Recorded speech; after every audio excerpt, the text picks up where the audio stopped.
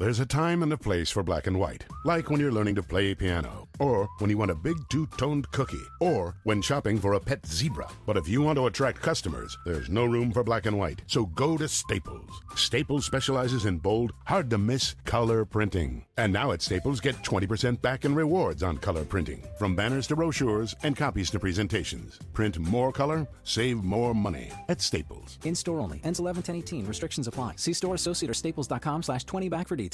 Blog Talk Radio. Hey, hey, hey, hey, hey, hey, hey, hey,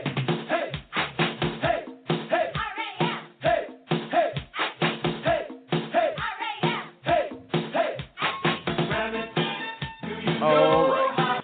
Good morning, good afternoon, Rams fans. Good evening, if you're listening in the evening. It's your boy 3K.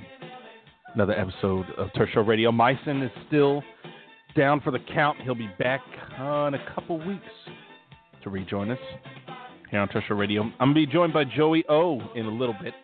He's somewhere in L.A. trying to get to a spot to call in. We'll ask him what the hell he's doing, where he's at, and what kind of activities he is involved in. Maybe we don't want those details. But we got plenty to cover. 2018 draft is in the books. Really interesting class for the Rams. Obviously had to wait a couple days to get involved until we got to the end of day 2. Traded back from 87 to 89, took Joseph Noteboom out of TCU. Interesting pick with Andrew Whitworth obviously up there in age and Rob Havenstein getting into a contract year. There's no real long-term certainty at the position, so Noteboom offers him an out. We'll have to see how he develops.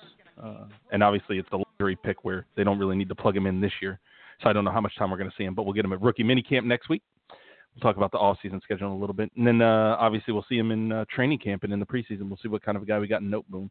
Followed that up with another offensive lineman, Brian Allen, at number 111 overall, center out of Michigan State. I know a lot of people weren't too thrilled by the pick. I like it. Same situation as John Sullivan at center, not the youngest guy. Got him for another 2 years contractually on a new deal that he signed this year. Glad he got paid. But I like the idea that they've got some options for the future now that they can slow play as they're going to have to remake this offensive line on the fly. We'll talk to Joey about that in a minute. John Franklin Myers, that one was a bit of a surprise at 135 out of Stephen F. Austin, somebody that played the draft schedule right to help his stock. And then into round 5, some really popular picks. Micah Kaiser, inside linebacker out of Virginia. Obaniah Okoronkwo out of Oklahoma, edge rusher everybody loves. And then into the 6th round, you got John Kelly, running back out of Tennessee. Jamil Denby from Maine, again, another guy who played his process right to help his stock. Sebastian Joseph, the defensive lineman out of Rutgers. Trevin Young, outside rusher from Louisville. And then our round 7 guys, Trayvon Howard out of TCU and Justin Lawler, defensive end out of SMU. I thought it was a really good class. I think I ranked it a B+ when I gave it a grade. The grade, I mean, obviously grades are silly, so it doesn't really matter. The bigger thing with the draft class is that it was a really low degree of difficulty draft. The Rams are set up for success already with the roster that they've got. When you've got Ndamukong Suh, Michael Brockers, Aaron Donald, Mark Barron, Aqib Talib, Marcus Peters, John Johnson, and LaMarcus Joyner, your roster need at linebacker isn't really all that badly needed. You're already set up. And so the Rams didn't really need to do anything in the draft. They could just wait and let some guys come to them and pick the talents that they felt were most applicable to their future. And we'll have to see if that's what they got. But I like the approach. I like the strategy. And I think they did the best they could, all things considered, and avoided the temptation to trade up.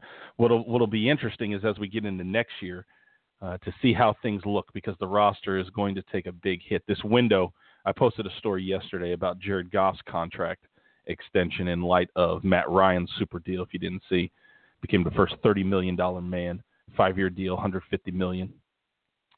First $30 million man in the NFL. I think that's a bit of a game changer. Although it's just one of those things that we're going to see grow and grow.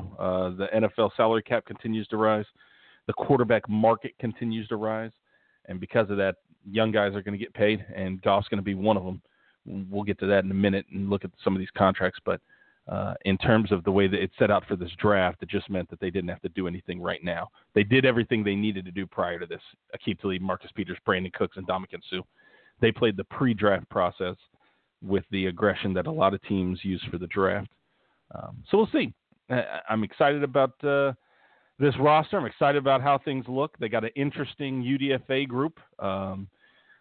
LaQuiviante Gonzalez, who started at Texas A&M before going to Kansas and then ended up at Southeastern. Ricky June out of Georgia Tech.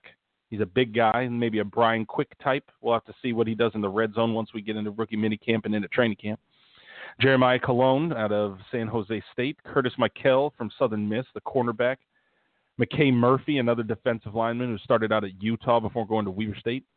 Stephen Mitchell, wide receiver at USC, local product that I'm sure a lot of people have seen. And then Tigre Scales, linebacker at Indiana. Not the biggest dude, but obviously tons of production, and people are going to love that pick. And then a late signing, I think it was announced yesterday. It was either yesterday or Thursday. It was yesterday. We picked up Ramon Richards out of Oklahoma State, played with Kevin Peterson, who was also on the Rams. So got a lot of new talent to play with, a couple guys to come in who have some opportunity when you talk about those guys on the outside, Obaniah, Okoronkwo, Trevin Young, maybe Micah Kaiser on the inside. It's going to be interesting to see how they set up that defense because the Rams don't need a ton of starters. If you're looking at playing Nickel Roby-Coleman, you're probably only looking at 2 linebacker spots alongside Mark Barron. And we talked about it before the draft. I had a piece that looked at the linebacker depth chart before we even got to the draft. And I'm not sure, as much as I like Micah Kaiser and Tigre Scales and even Okoronkwo, I wouldn't be surprised if we see some combination of Corey Littleton, Matt Longacre, whomever you want to plug on the outside, obviously Samson Abukum, that may prevent any of the rookies from getting any starts, at least in the beginning of the season. We may see something kind of similar to what we saw John Johnson go through last year under Wade Phillips, where it takes a couple weeks for him to earn that spot, and maybe somebody surpasses Longacre or Abukum by week 6, week 7, week 8, whether it's Okoronkwo or somebody else. But I'm not sure that the rookies should be plugged in immediately the way some people are assuming. We'll have to see.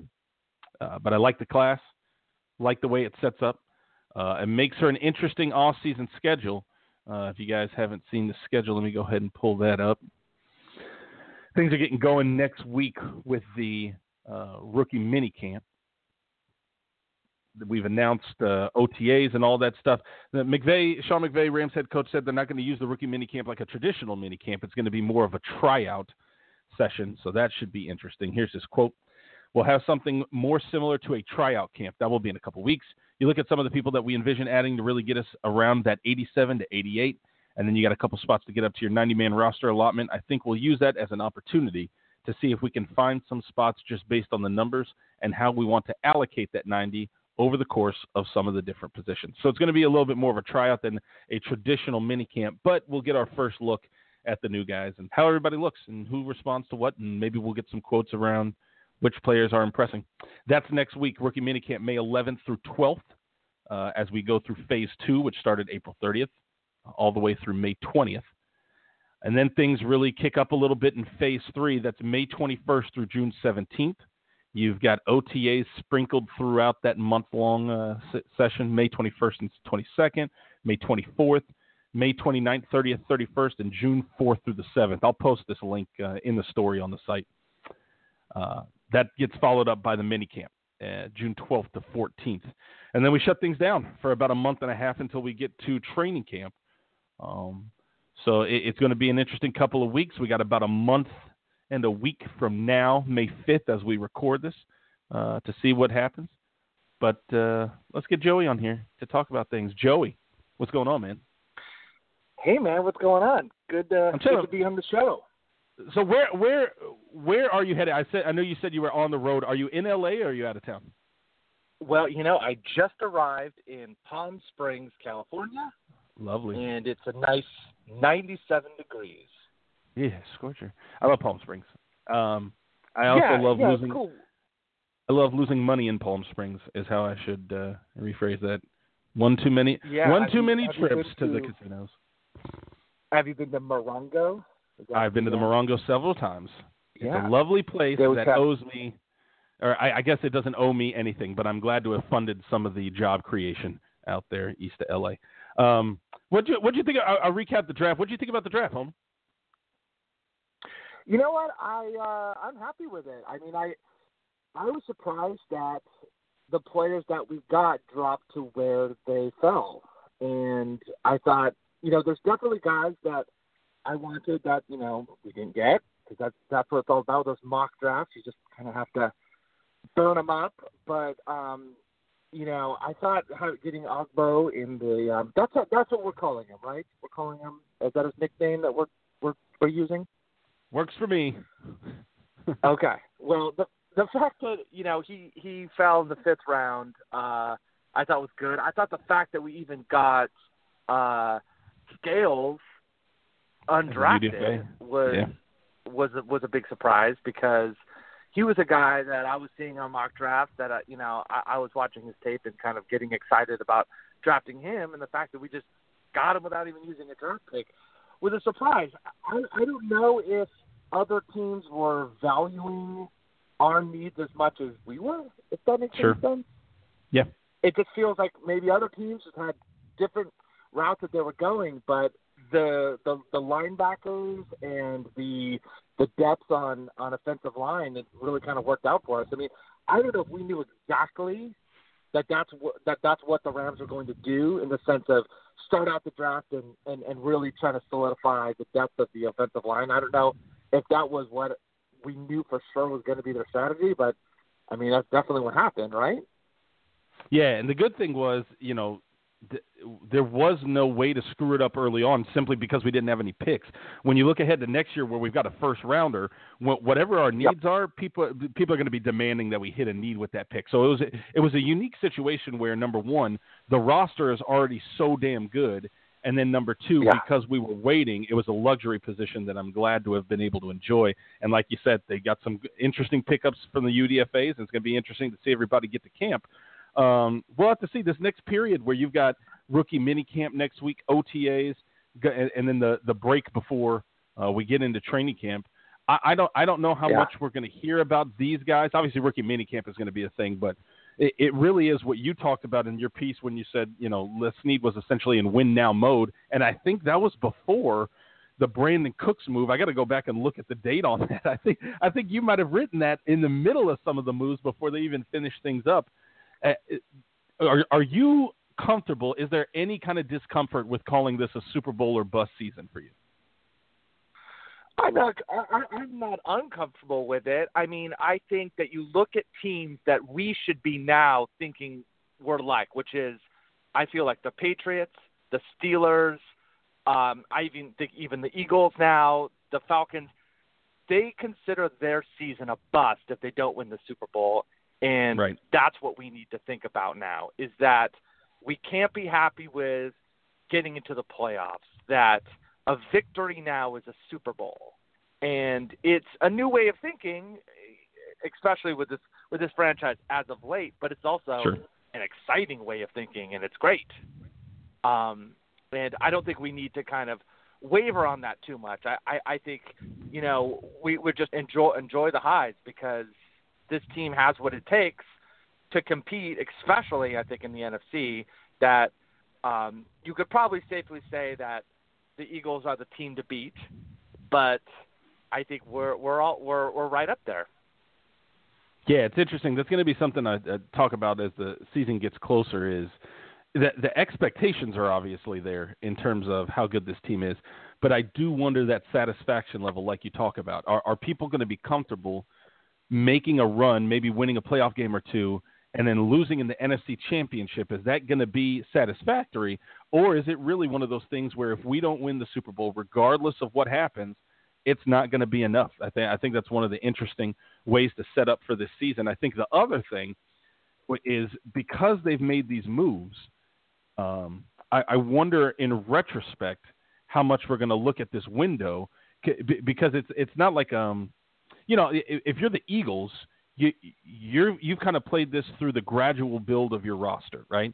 The Rams over the last 2 seasons have just thrown all this new talent, Andrew Whitworth, John Sullivan, Nickel Roby-Coleman, Robert Woods, Sammy Watkins, and now Brandon Cooks and Ndamukong Suh, Aqib Talib, where they've just flooded everything into this tiny window where I wonder if we don't get a Super Bowl out of it, if we're going to look back and say, almost like, the Buffalo Bills back in the 90s or, one of these other teams where you look at it and say, yeah, they just wasted it. And I wonder if maybe at the time we'll be okay with it. But when we look back, we're going to say, man, we had a big opportunity that we really shouldn't have squandered if eventually we don't end up winning a Super Bowl. Right. And so much, I think, of the satisfaction of the fans with the team, I think it's going to be how the big-time players play.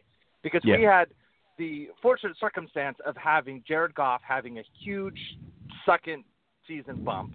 We had Todd Gurley put it together in like week 3 or week 4. You remember he started out the season similar to how he was in the previous season, where we were like, sure, does Gurley, is he our guy? And now, of course, we're like, of course he's our guy. And I think the whispers, or even just the fact that Jared Goff is not getting as much respect as other quarterbacks that are like top level, I think some people are kind of, I think, whispering that maybe he's going to have a little bit of a slump, or just maybe not be as great, or maybe some of the coaching that Matt LaFleur, like maybe that was a little more of a success that we're not accounting. And I think what I really want to see with this team is, was it a fluke? Are they for real? I think that they are, but I want to see it again. And I just want to see Jared Goff be a successful quarterback for another season. To me, it kind of reminds me of when the Indianapolis Colts had Peyton Manning, and they're going through that period where they were winning and they were really good, but they couldn't get over the hump, and they're always losing to the Patriots. And that one AFC Championship game when they beat the Patriots and they got to the Super Bowl, you were like, oh, wow, okay, they did it. And it took a lot of seasons. And were all those seasons before when they were losing, were those busts for Colts fans? Probably, but that was the evolution that it took. And I think with the Rams right now is, like they should win the Super Bowl and they have the talent, but they're also a really young team. And I'm still, you have to understand that these players are like 23 years old, some of them. Even Brandon Cooks is really young. He's 24, right? Or is he 25? I think he's 24. Yeah. And so I think that I'm going to be looking at that bill because we spent so much time the past couple months talking about just blowing up this defense and adding all these pieces, and that's exciting. But I want to see this offense do it again. It's just like seeing a really great magic trick. You're like, that was awesome, but let me see it one more time. Yeah, what's going to be fun is that you swap in Brandon Cooks for Sammy Watkins. Everybody else is the same. So there's almost no reason for them not to be able to get it going again. And, I just looked up Brandon Cooks. He's turning 25 in September. You've got all this young talent. Everybody comes back. You do have some slight coaching changes. We'll get to that in the listener questions in a second. To me, if we hadn't made all those big moves, the Brandon Cooks, Aqib Talib, Marcus Peters, and Ndamukong Suh, to me, the number one story for this season was going to be the development of Jared Goff. Whether he was going to become, like last year he was a Pro Bowl alternate, would he develop into a guy that's an automatic Pro Bowl pick? Would he become a guy, the same way we talk about like Aaron Rodgers or what you were talking about with Peyton Manning, somebody that if we're down by 3 points and our opponent has to kick the ball off with 2.5 minutes remaining, if you're doing that against Aaron Rodgers, that you're already uncomfortable. As soon as you score and you're like, okay, we got to kick it off, there's 2.5 minutes, shit, I really don't want to see Aaron Rodgers do this because we've seen him do it so many times. Is Jared Goff going to turn into that kind of a quarterback where teams are worried about giving him back the ball because they know that he's just that capable in the structure of the offense? I don't think he's there yet, and I don't think as successful as the offense was last year, I don't know if it's because we didn't win in the playoffs or because he didn't have any of those late game heroics or whatever it is. I just don't feel like he's that kind of a quarterback, and I just wonder if he becomes that guy, then you're talking about, okay, we got a young guy that we've got to seal up. If he doesn't, if he's still kind of the same quarterback, how do we feel about that, and how do we feel about keeping him as the guy to run this offense, knowing that this window's this short? Assuming we re-sign Brandon Cooks, you've got a window here where they can be really successful. Does he have to become that quarterback, or do you think we can get by on somebody who's maybe just above average, a Pro Bowl alternate type guy, in the Jared Goff that we saw last year? Well, so you're basically saying, like, what happens if he becomes Joe Flacco? Or what happens if he's even an Alex Smith type character, which he's not blowing the roof off, but he's not turning the ball over, and he's competent, and he's our starter. Like, we know he's our quarterback. We're not talking about, is the QB2, is he going to come in? I think right now I feel like, yes, he's definitely our starter, but is he how much is he going to improve? And one thing I learned just by going to the games and sitting there with the season ticket holders is watching the fact that he still looks down his receivers, that the defenses can read his eyes, and that's a young quarterback thing, and that's the maturity that I want to see him overcome. Is I want to see him being able to just confidently go through his read graph so much, and I think this season was a lot of Coach McVay holding his hand, which he needed, and it worked. But is that how it's going to be 3 years down the line? Right. Is he going to pick up some stuff? How much is he learning from McVay? Hopefully a lot, and is it going to be retained in his brain? Yeah, I mean, to me, I'm very interested in seeing how that happens, and it just goes back to your most important storyline, which is the development of Jared Goff. I think it's huge. And especially the cost that it's going to require. Obviously, we're still a couple seasons out, right, where we've got him under contract for the next 2 years. If the Rams want to, they can use the fifth-year option for 2020, but for a quarterback, that's pretty expensive.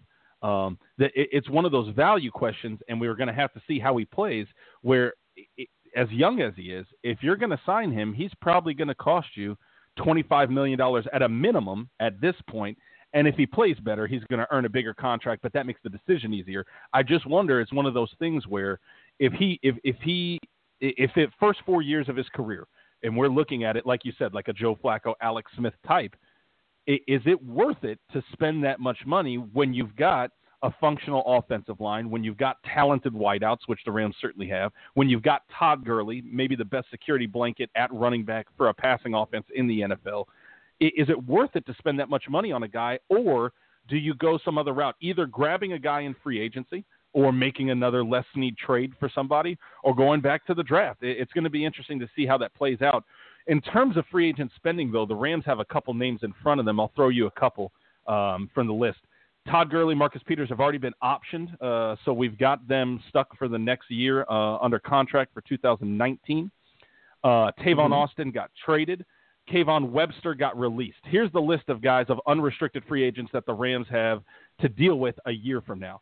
Jamon Brown, starting right guard. Brandon Cooks, wide receiver. Aaron Donald. Dominique Easley, backup defensive end who missed all of last year, got hurt before the season started. Bryce Hager, reserve inside linebacker. Rob Havenstein, starting right tackle. LaMarcus Joyner, who's on the franchise tag, starting safety. Matt Longacre might be your starting left weak side linebacker. Sean Mannion, backup quarterback.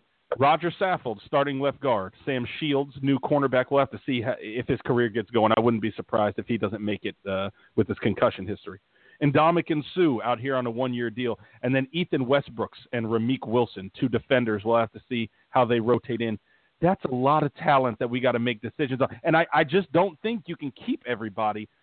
Where's one guy that you think might be a surprise that we don't re-sign? Because you just can't have all of them. Who are you feeling that maybe isn't crucial to the Rams' future? I mean, I hate to say it because I like him, but I think Saffold, right?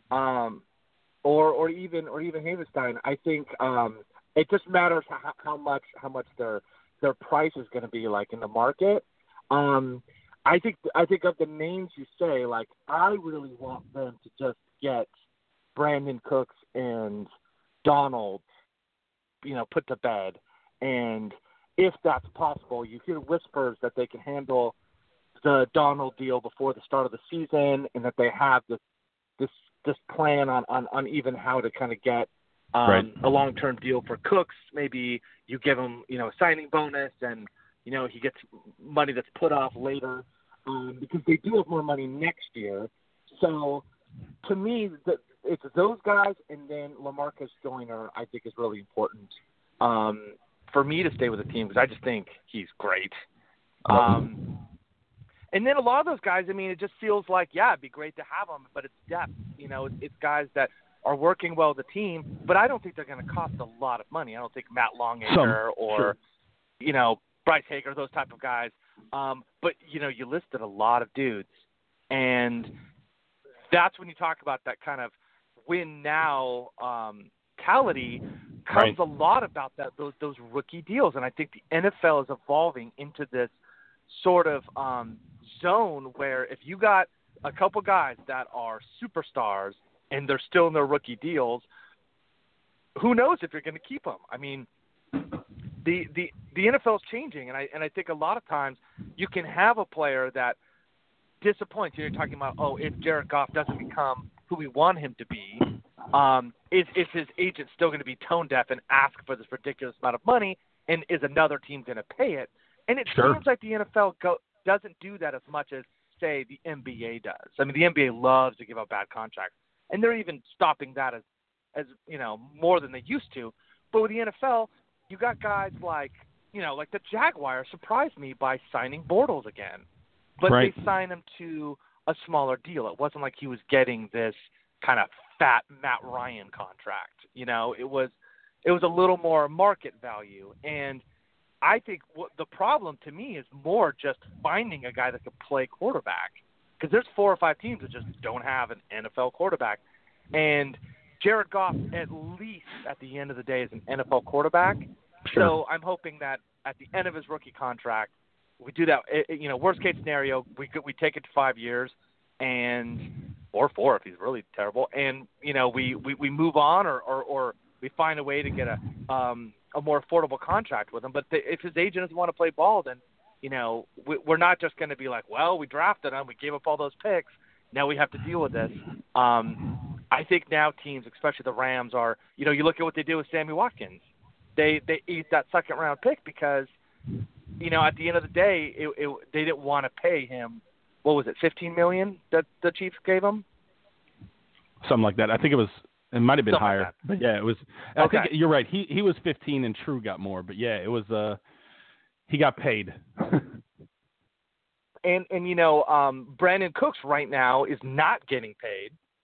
Right. And same with guys like Marcus Peters. They're on these rookie contracts. So it's going to be interesting to see how much they want. I think Cooks is going to ask for a lot. I think Marcus Peters should ask for a lot. And who knows how that's all going to get handled? But that's next year's problem, or 2 years down the line. When we get to that new stadium, who knows who's going to be putting on those jerseys, and who knows what those jerseys are going to look like. There you go, your uniform masters. The one elephant in the room that I think is going to be interesting and to me is already affecting some talks, especially with respect to Aaron Donald, is the fact that the collective bargaining agreement ends after the 2020 season. So if you're Aaron Donald's agent, you don't know the way you were just talking about that Bortles got a new deal.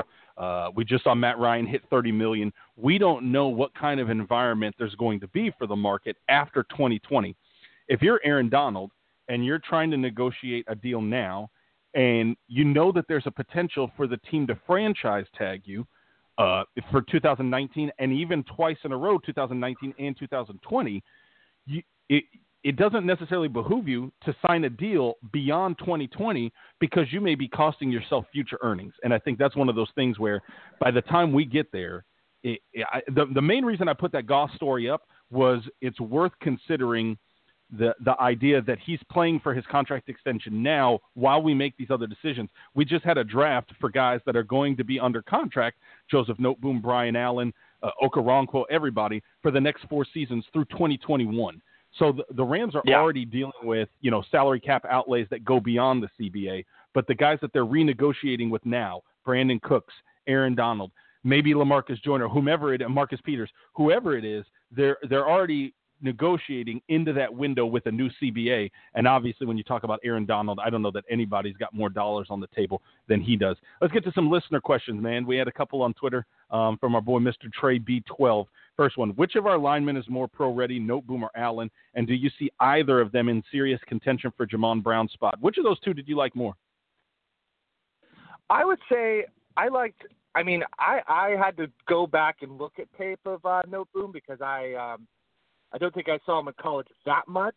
But, to me, he feels like he needs some development. So I don't see him next year really kind of impressing that much, and that would surprise me if he gets the opportunity to be a starter and he's great. I think he's the type of guy that is a depth guy that hopefully Andrew Whitworth can be a mentor to. I think that's how they kind of see that going.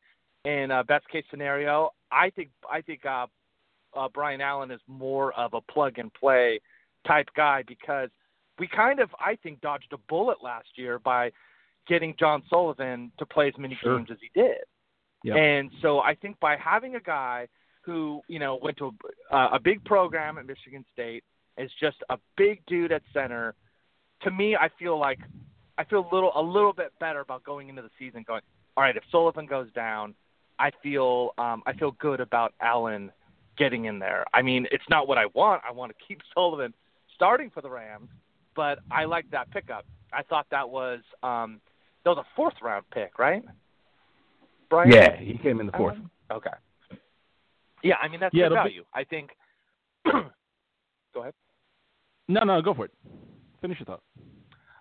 I was just going to say that offensive linemen really you can find some great guys in the middle rounds. I think Jamon Brown, who I'm actually a fan of, I really like him. I like his attitude. I like the fact that he just really wants to get better.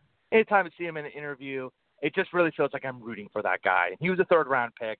Felt like he really made some strides this season. We were really hard on him even in the preseason because he was kind of getting blown up a lot on some plays.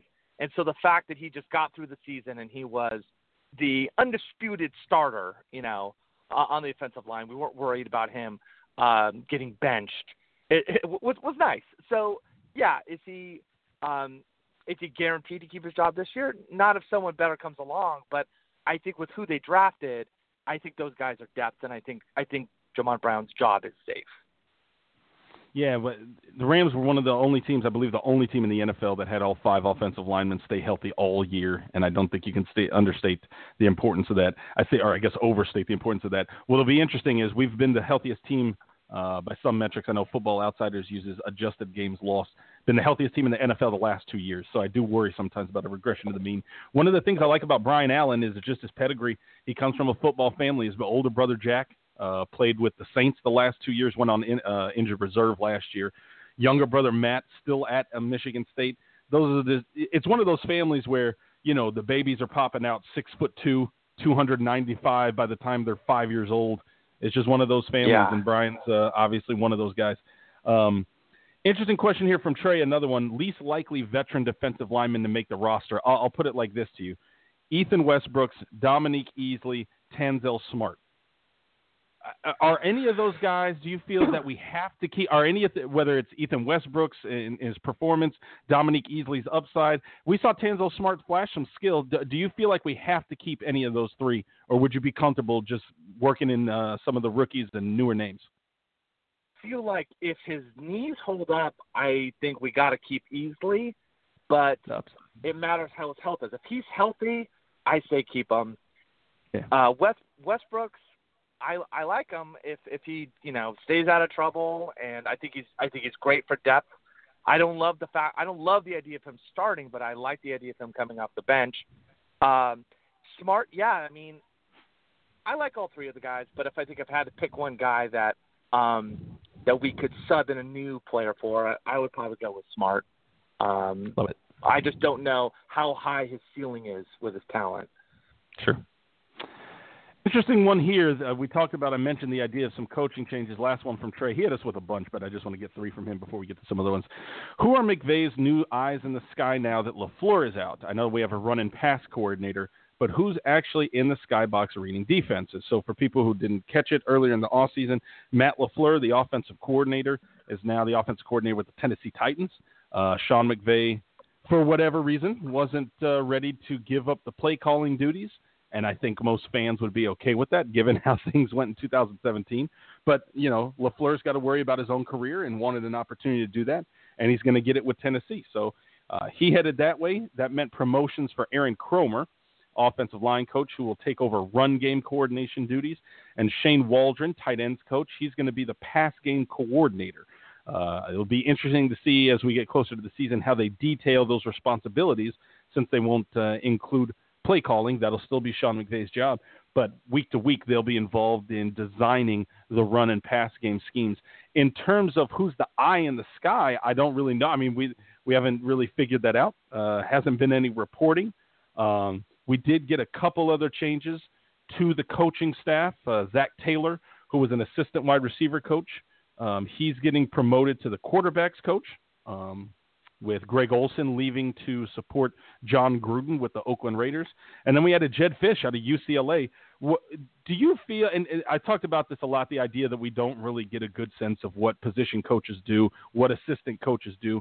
Do you have any concerns about the idea that we've lost an offensive coordinator after just 1 year, that Jared Goff's going to get yet another offensive coaching staff this early in his career, some changes to quarterback coach?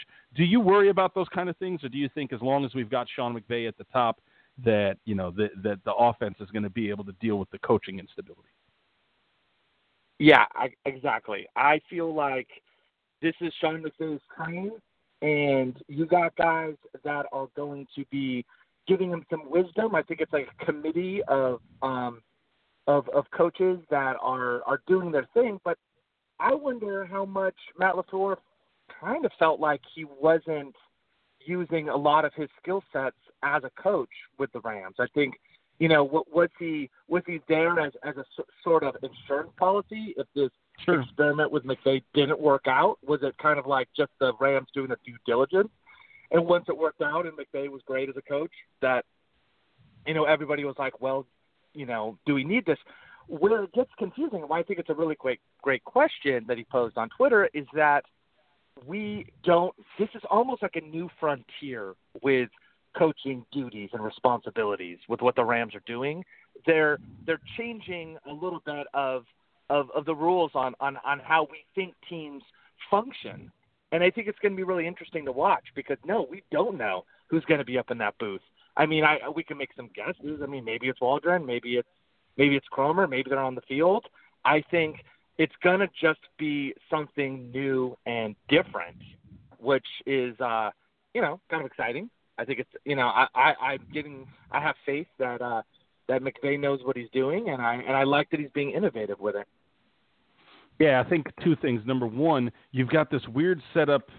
And as long as we're having success, it's one of those things that you don't necessarily need to worry about. I do wonder how difficult it will be for Sean McVay to bring in guys that are of the caliber of offensive coordinators, like a LaFleur type, if only because he can't offer them the job that other teams can, right? I mean, he's essentially our de facto offensive coordinator, and so you're really just hiring an offensive assistant. And so I wonder if those guys, the young Sean McVays, as they're coming up as offensive coaches in this league, look at the Rams and say, yeah, I can't take that position because it's handicapped too much for me to really enjoy it. The second aspect of that, and this was what was surprising to me about LaFleur leaving after just 1 year, was Sean McVay went through this himself with Washington, right, under Jay Gruden, where he was an offensive coordinator for 2 years that didn't call plays and then got the mic in his third year.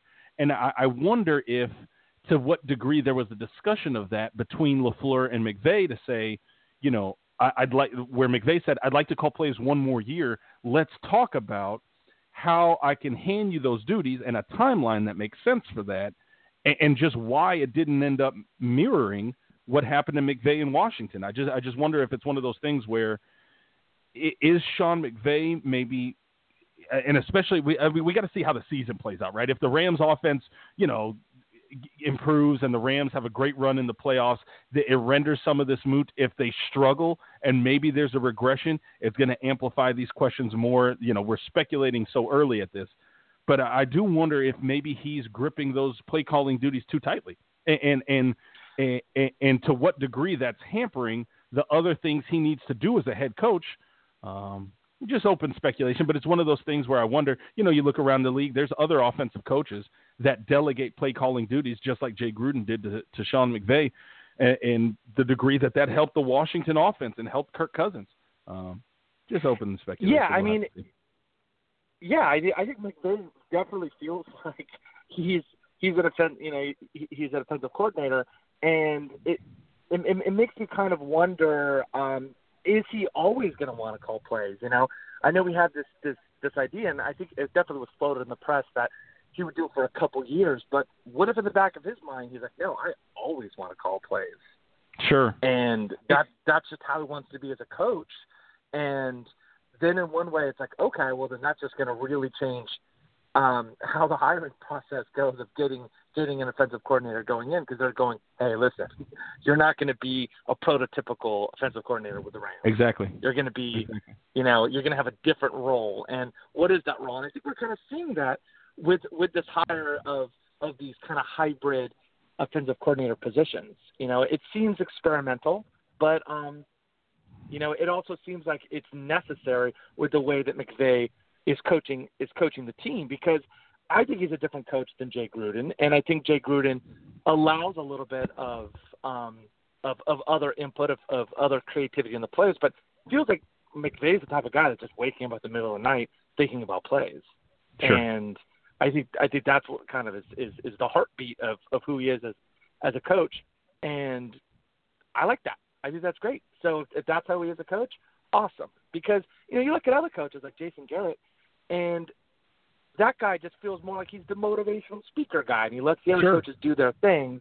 Yep. But he's not really, I don't think, dreaming up a lot of those plays. And that's how he is the coach. But I don't think that's McVay. Right. Yeah, get some sleep, coach. So, there's plenty of time to design plays. Get your sleep. This one, C_Des555, asks for a surprise cut projection. I don't necessarily know that I've got names that I could use to satisfy that. Here's what I would say. The Rams have a bunch of wide receivers. They got a bunch of linebackers, and they have a bunch of defensive linemen. Yes, at the top, Brandon Cooks, Robert Woods, Cooper Kupp, they're safe. Michael Brockers, Dominican Sue, Aaron Donald, they're safe. I wouldn't be surprised if we get some surprise cuts out of those positions, if only because depth rotation is always a fungible thing, and you got a new coach. Some of these guys that have been there since the Jeff Fisher era, Sean McVay doesn't owe them.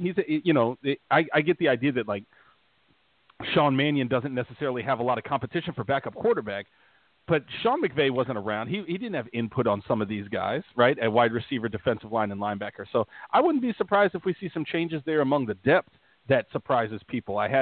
Who did I have not making the team when I did my 50? I had somebody in there, and everybody was like, wait a second, why would they get rid of, I think it was Morgan Fox or Matt Longacre, one of the two, and people got surprised, and I was like, guys, Sean McVay might get in the cut, and Wade Phillips might get in there and say, you know what, I really like Trevin Young, I really like Justin Lawler, and I don't think they would be all that bad of a thing. It may be surprising, but I don't know that it would be all that shocking on the merits. Is there anybody that you feel, or a similar kind of position issue that you feel might be surprising when we get to 53-man cuts?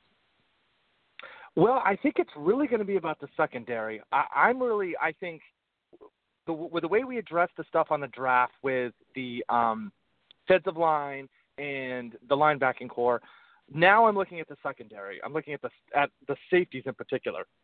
They brought in a lot of undrafted free agents, and you have one guy for sure in LaMarcus Joyner, and then you have Cody Davis being he's gone. So you have these other dudes, and you have the draft pick out of it was TCU, right? Trayvon Howard. Was it Young?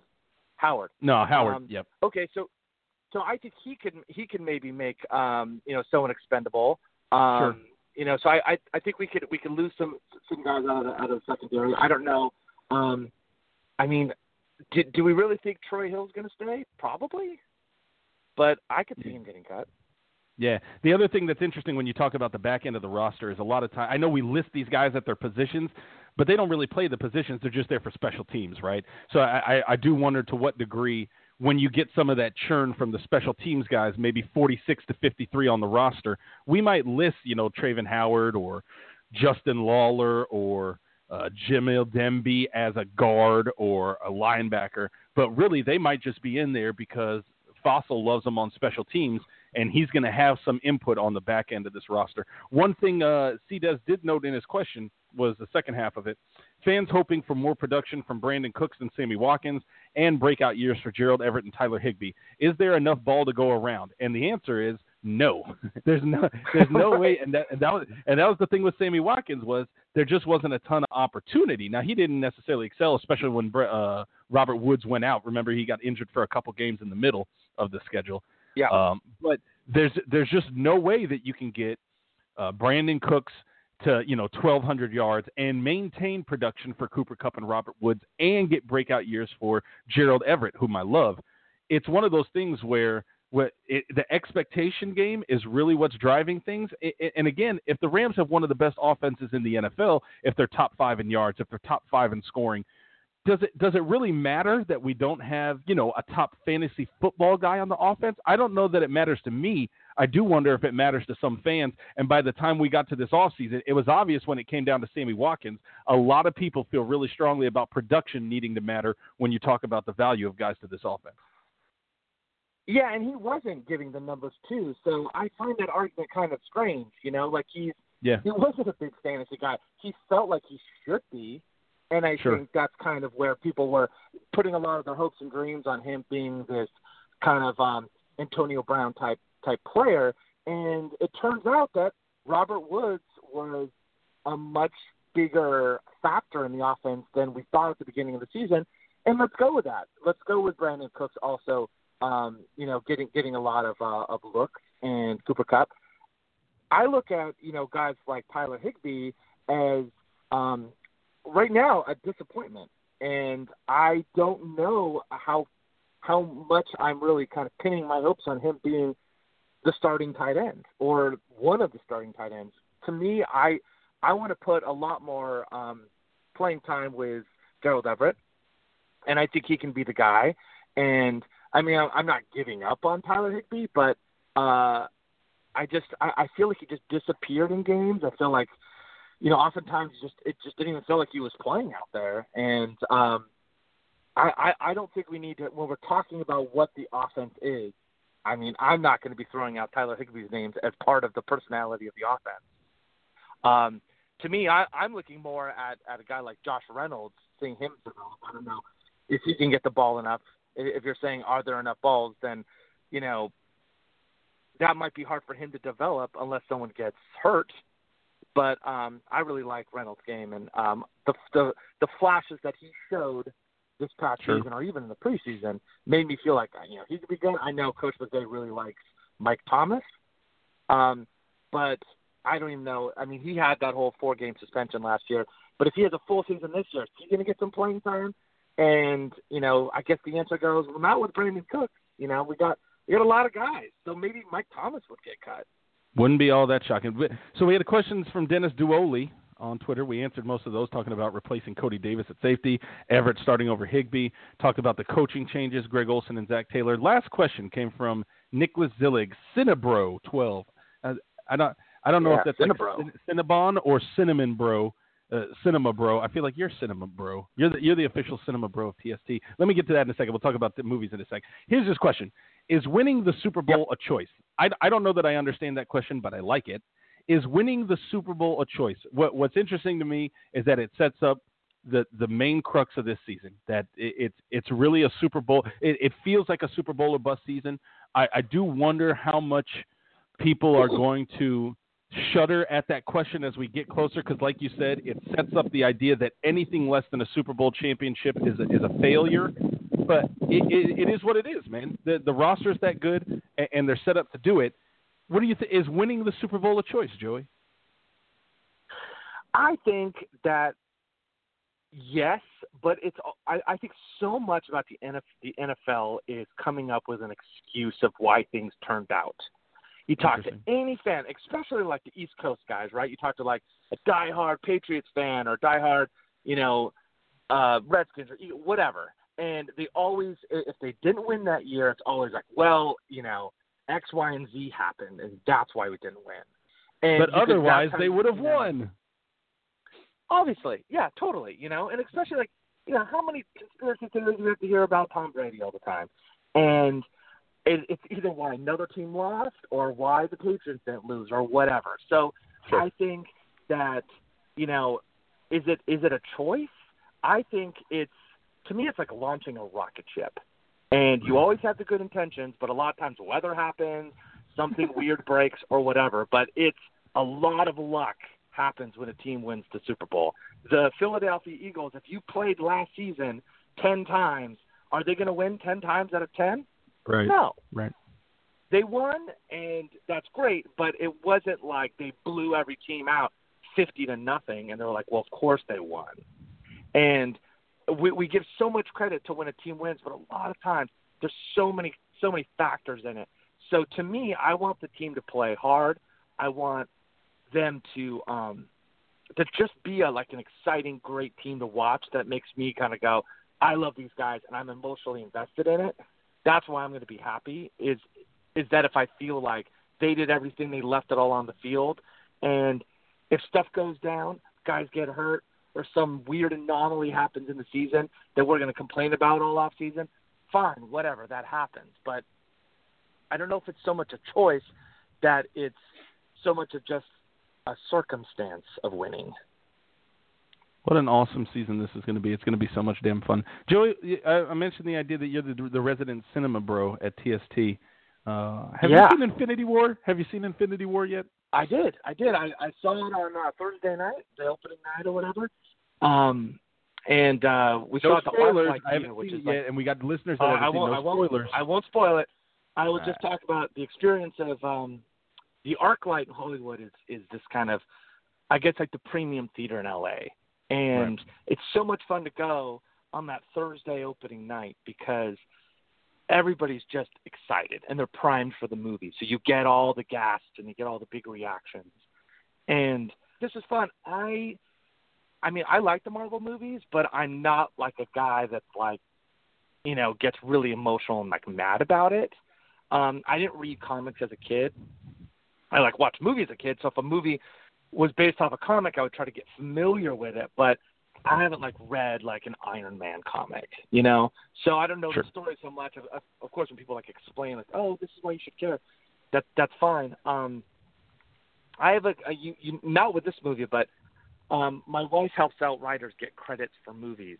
So it'll be like a big Marvel movie, and she'll have to read all the screenplays and then help them make an argument for why they should get credit. So oftentimes I'll read the scripts, and then I'll even read the comic books based off it just to see what's source material and what isn't. And that's just interesting just because you can see does this comic book story make a good movie? And with the Infinity Wars, I don't think so much of it was based totally on a comic, so there was some surprises. I'll just leave it at that. But it's a long movie, but it's also, I think, a really satisfied movie. I think it's almost you could compare it to the experience that people had with Star Wars: The Last Jedi, which I kind of feel like was the last movie everybody saw and had an opinion on. And I feel like I was surprised and a little disappointed that people came out of the last Star Wars movie, disappointed. I know some people are I hate it, and they started these petitions and these boycotts. You're not getting that with the Avengers movie, so I guess that's a success or whatever. But I'm more of a Star Wars guy. I thought that last Star Wars movie, I would hazard to say is the best Star Wars movie, my favorite, which I know is a little bit of a hot take, but I loved it. Thought it was great. With this Avengers movie, I had a lot of fun, but I don't know how many times I'm going to watch it. I don't know if it's going to be something I'm going to buy on Blu-ray and kind of watch it again. I kind of found it a little bit exhausting, But I don't know. Let me ask you this one. What's the best movie you've seen maybe in 2018, or even if you need to stretch back into calendar year 2017? What's the best movie you've seen as of late? Yeah, already the beginning of 2018's been pretty strong. I thought Black Panther just blew the doors off the theater. I thought that was great. I know this is going to sound kind of weak, but I thought Paddington 2 was a masterpiece. I thought that was great. Paddington 2 has gotten some phenomenal. I got it on my list. I've got a list of TV shows and movies that I put in front of the wife every so often, and she was very confused when she saw Paddington 2, and I was like, "No, you don't understand, man. People are talking about this like legit."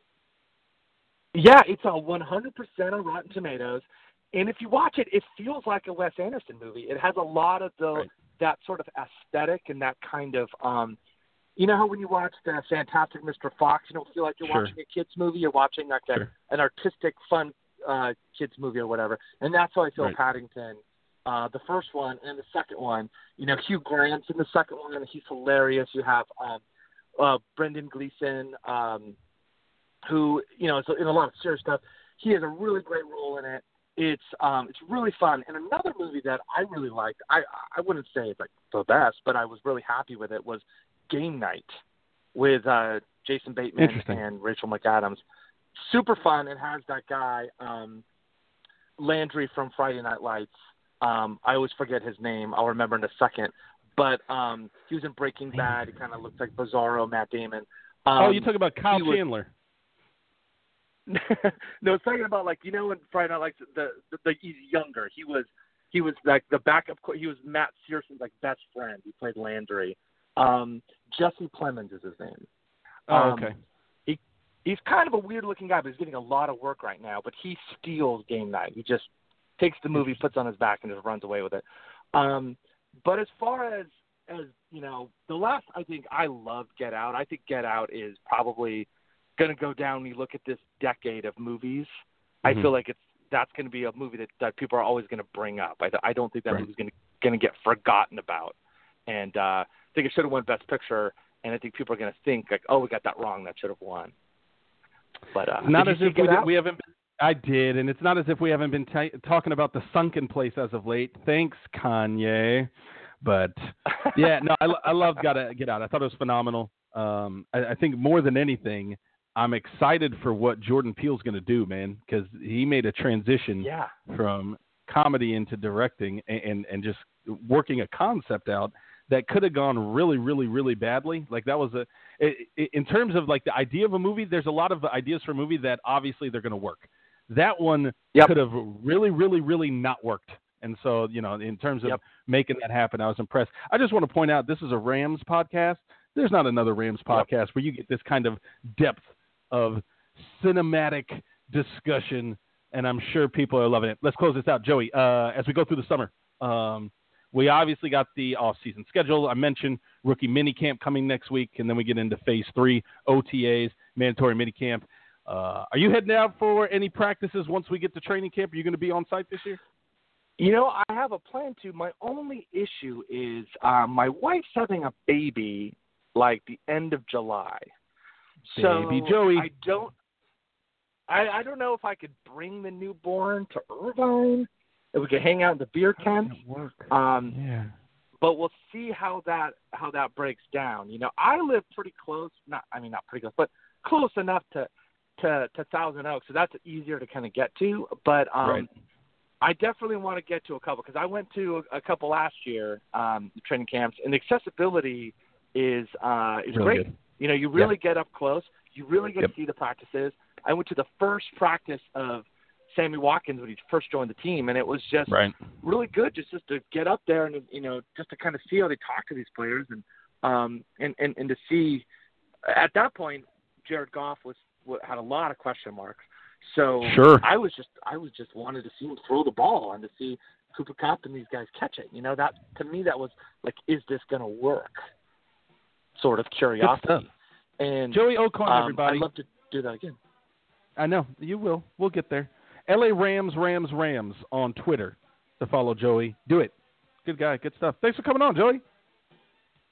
Thanks for having me, Joe. I'll call you in a couple of weeks, man. We'll talk it up. All right, sounds good. That's about it. Getting into the off season, man. Let's do it. Super Bowl or bust. Get your mind right. Church Show Radio, 3K. We out.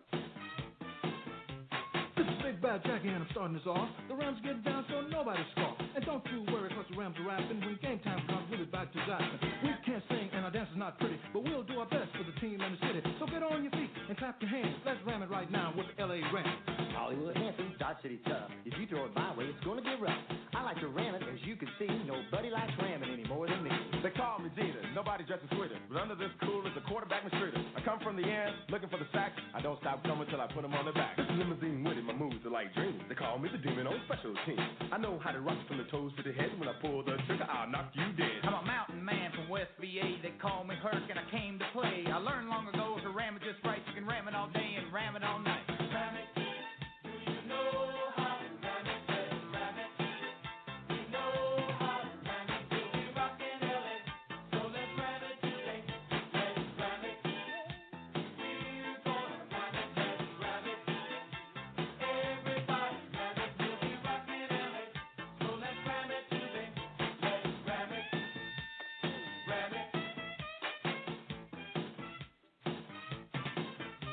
This Big Daddy Hill, take a look at my stock. I catch what they throw me and I like to block. I'm quick off the line as I can be, cause I don't want dick running over me. This is Babyface and I don't yield. I'm a tackling fool on the football field. From the Jersey Shore to Balboa Bay. If you run at me, you'll have a bad day. This is RB, no speedball Brown. Thanos just wants friends. If somebody was just nicer to him when he was a kid, we wouldn't have had to do any of this. When it rains, hit the lanes. Experience the best in weatherproof fun at Bolero. Bowl, play games, and treat your taste buds to Bolero's signature menu. Don't get wet, go bowling. Visit Bolero.com for hours and weekly specials. My name is Spencer Hall. My name is Jason Kirk. My name is Ryan Nanny. And when we combine, we form the Shutdown Fullcast. Voltron! I keep telling you, we're not Voltron. The Shutdown Fullcast is technically a college football podcast, but it's also a show about lawn care disasters, regional grocery stores we love, Tennessee Batman, homeowners associations, bears and video games. I mean, there's also some actual football discussion, like about coaches having huge contracts, or coaches making terrible decisions, or coaches saying really stupid things. Or the NCAA saying really stupid things. Yeah, there's lots of stupid things in this big, dumb, beautiful sport. Sometimes we talk about football games. Allegedly. If you want to take college football exactly as seriously as it deserves to be taken, come find us on Apple Podcasts, Spotify, or wherever else you listen to podcasts like this one. The Shutdown Fullcast. It's not Voltron.